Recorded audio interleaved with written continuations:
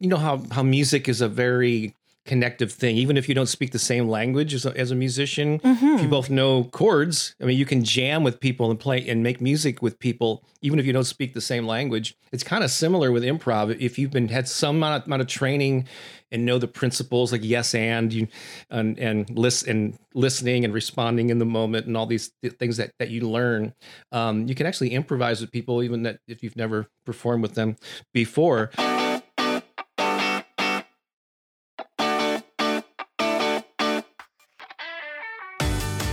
Welcome to Audio Branding, the hidden gem of marketing.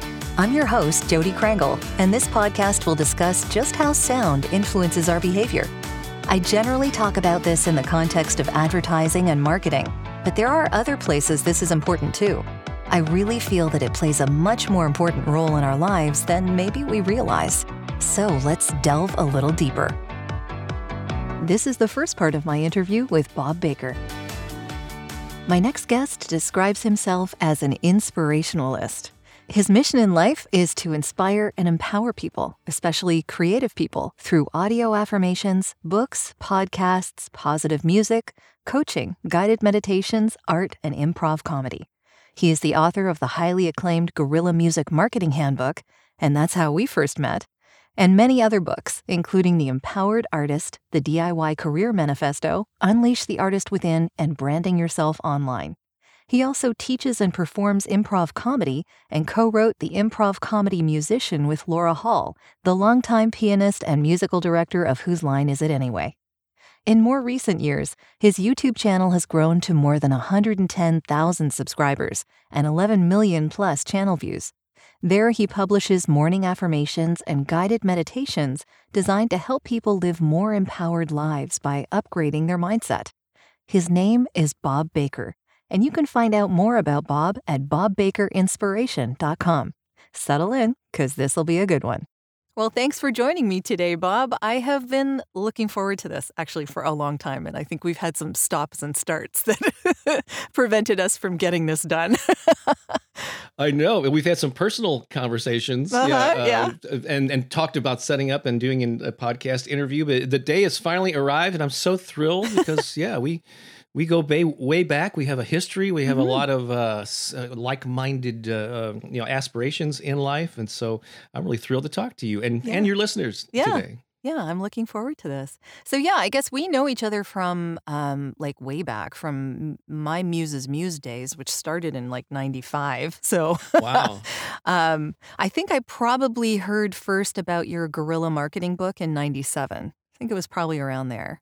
Yeah, so and it's rare for a lot of people that are prominent, I guess, in the online, are talking to musicians and about music marketing and building an indie career. A lot of them, talk about how I've been doing this since 2011. That's a lot of years, certainly. I mean, it's almost a decade now. But you and I go back to the 90s. We were real trailblazers. Yeah.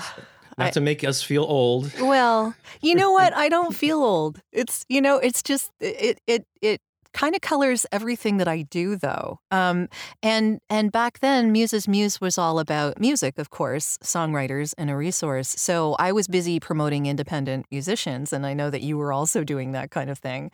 I think the book that you probably discovered me first ran across me was called the Guerrilla Music Marketing Handbook. It was actually my second book, but it was my first self-published book. Most of the 15 plus books that I put out over the years have been independently published by myself.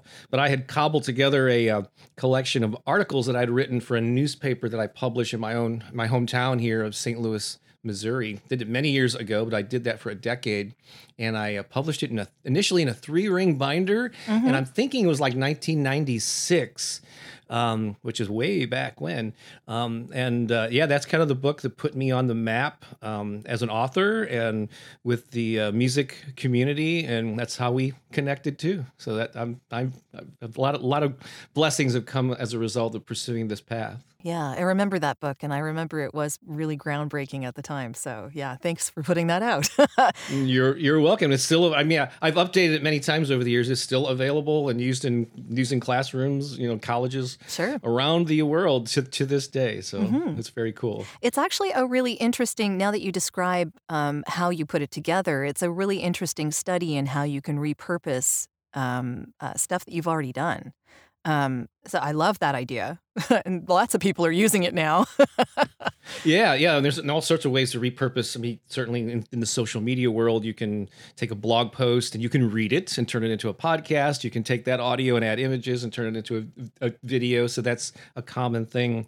But yeah, I've written books in all sorts of ways. I have written books from scratch, start to finish. But a number of my books were compilations of blog posts that I put together in an order that made sense for me. I beefed them up, added new sections to fill out whatever the topic was. But yeah, why we'll just get one use out of something when you can get 3 or 5 or 10 uses out of it. Totally true. And anyone who's listening who might be interested in creating, downloadable formats of something that they think might be useful, even if it's just a compilation of a bunch of blogs that you've done, it's still really useful to make a compilation because that way the people who are interested don't have to go through every single thing you've written over your career.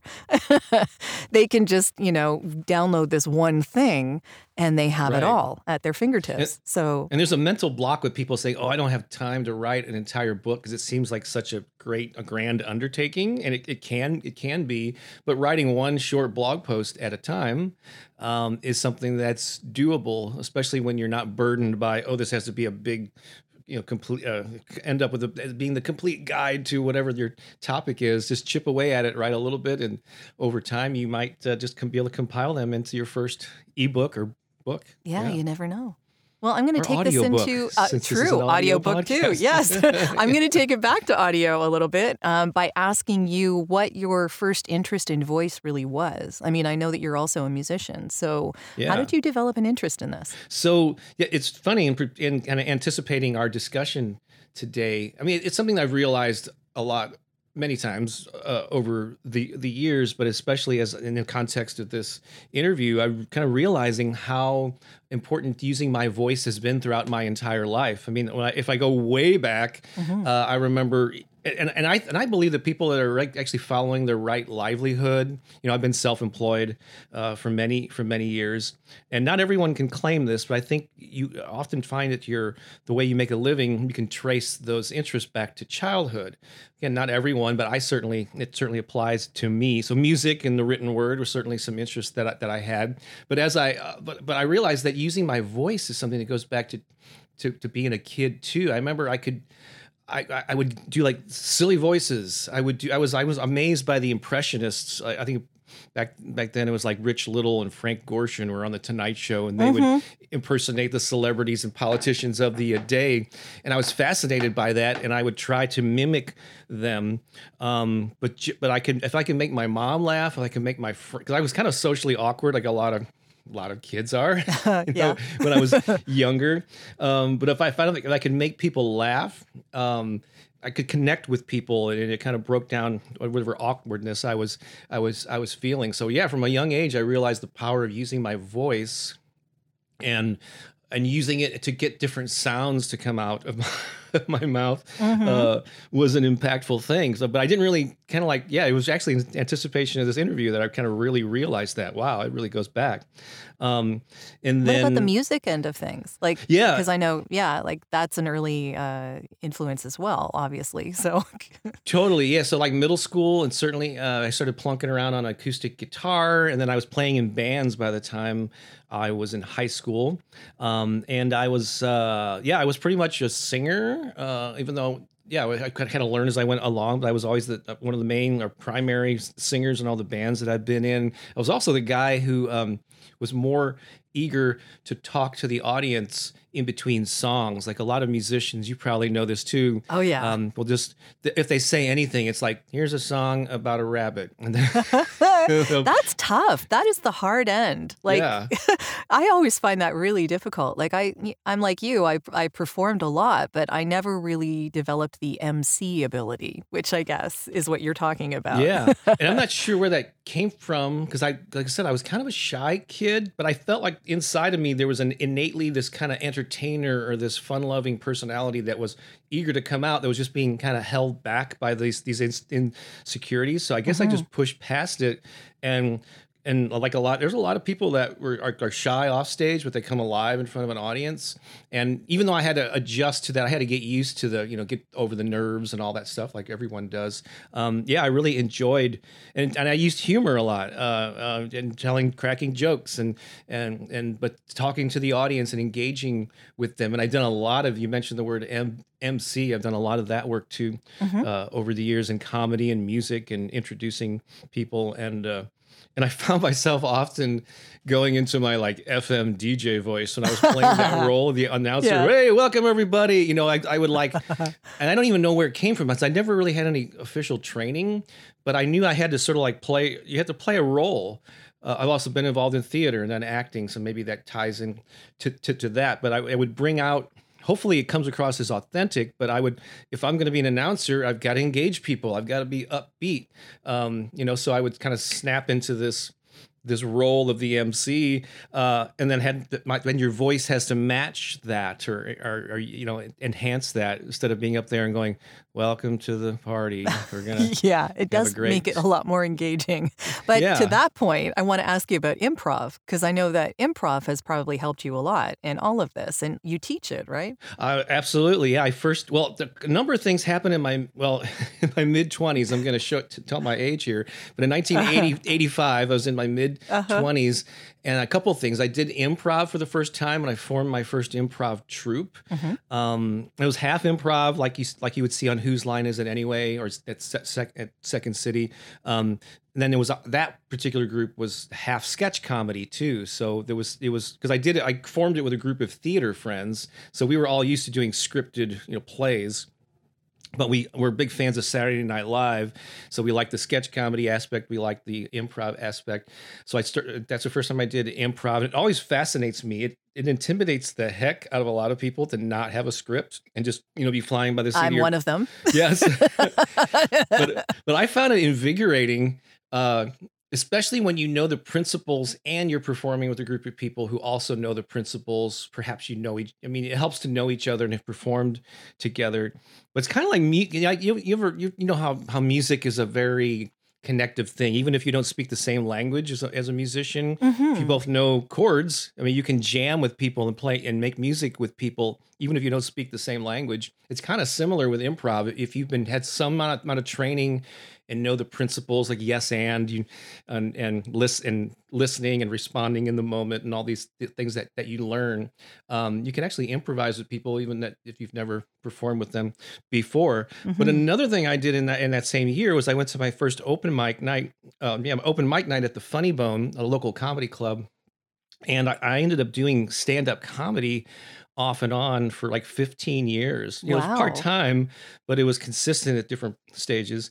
And I'm sure you learn a lot. Yeah. And so that in particular, certainly you use your voice with improv, but I noticed with stand-up comedy and then doing theater and acting, how you use your voice is like really crucial. Like in comedy, for instance, there's timing.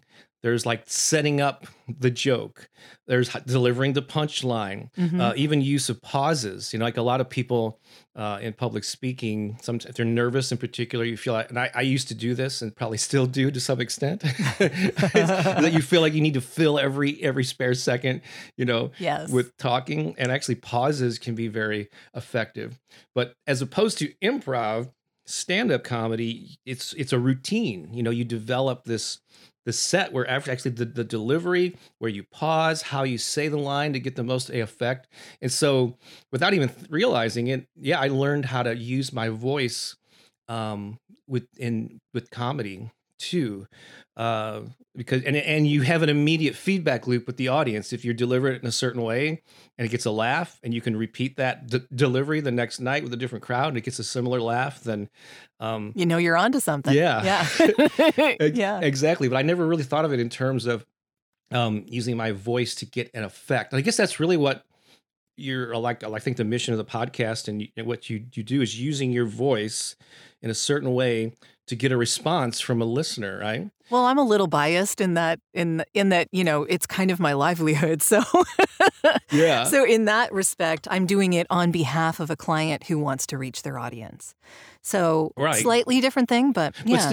But still the principle is that you're using your voice to get a response from the listener. They may not. Oh, so totally. Yeah. So you have to know what the client's, what do you call it? Their goal is. What response are they wanting to get out of the people that hear this? A lot of times it's instinctual. Yeah. But yeah, from the way that the script is written. And in your case, if you have decided on a skit or a, something that you're doing on a regular basis to reach your audience, then yeah, you're honing that as you go along.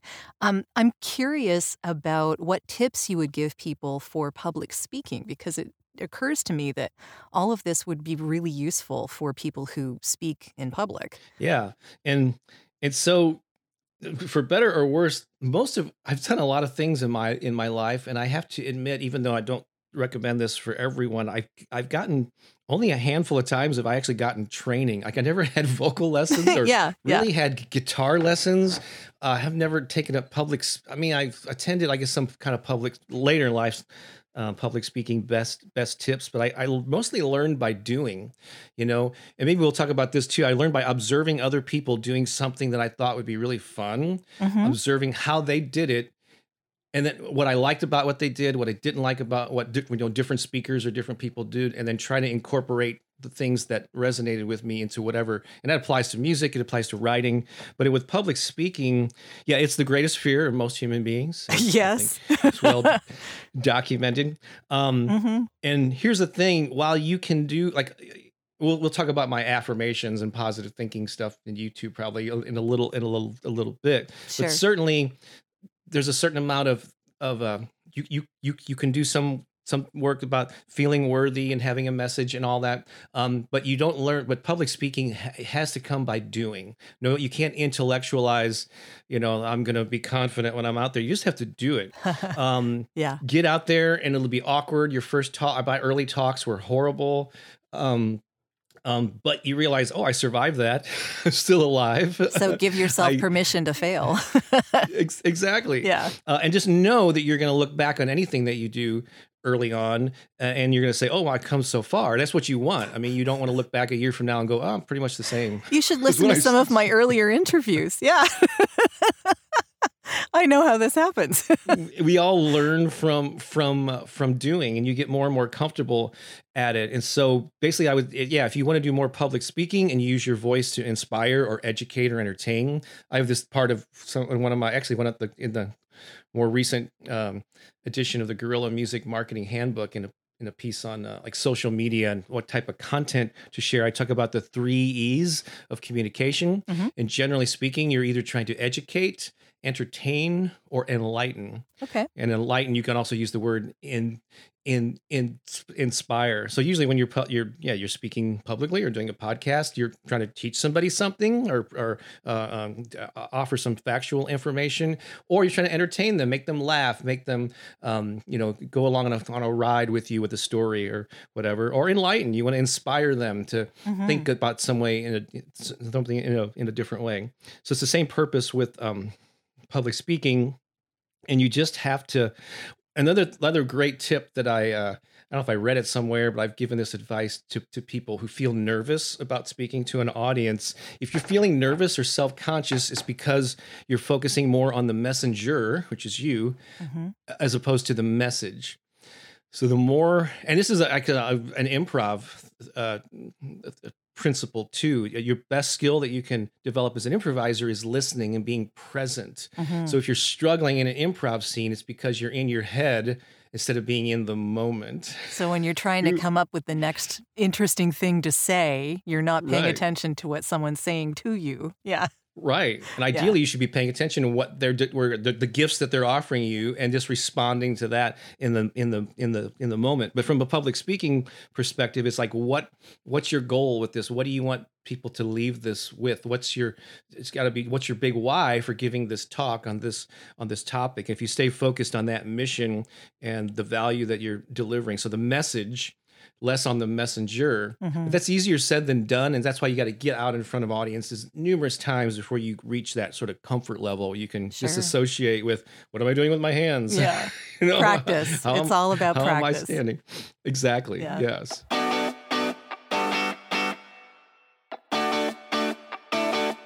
This has been part 1 of our interview. I hope you'll tune in next week for part 2. Well, that's the end of this episode. Thanks for listening. And if you like what you heard, please take a moment to give the podcast a review. It's greatly appreciated and super helpful. Until next time.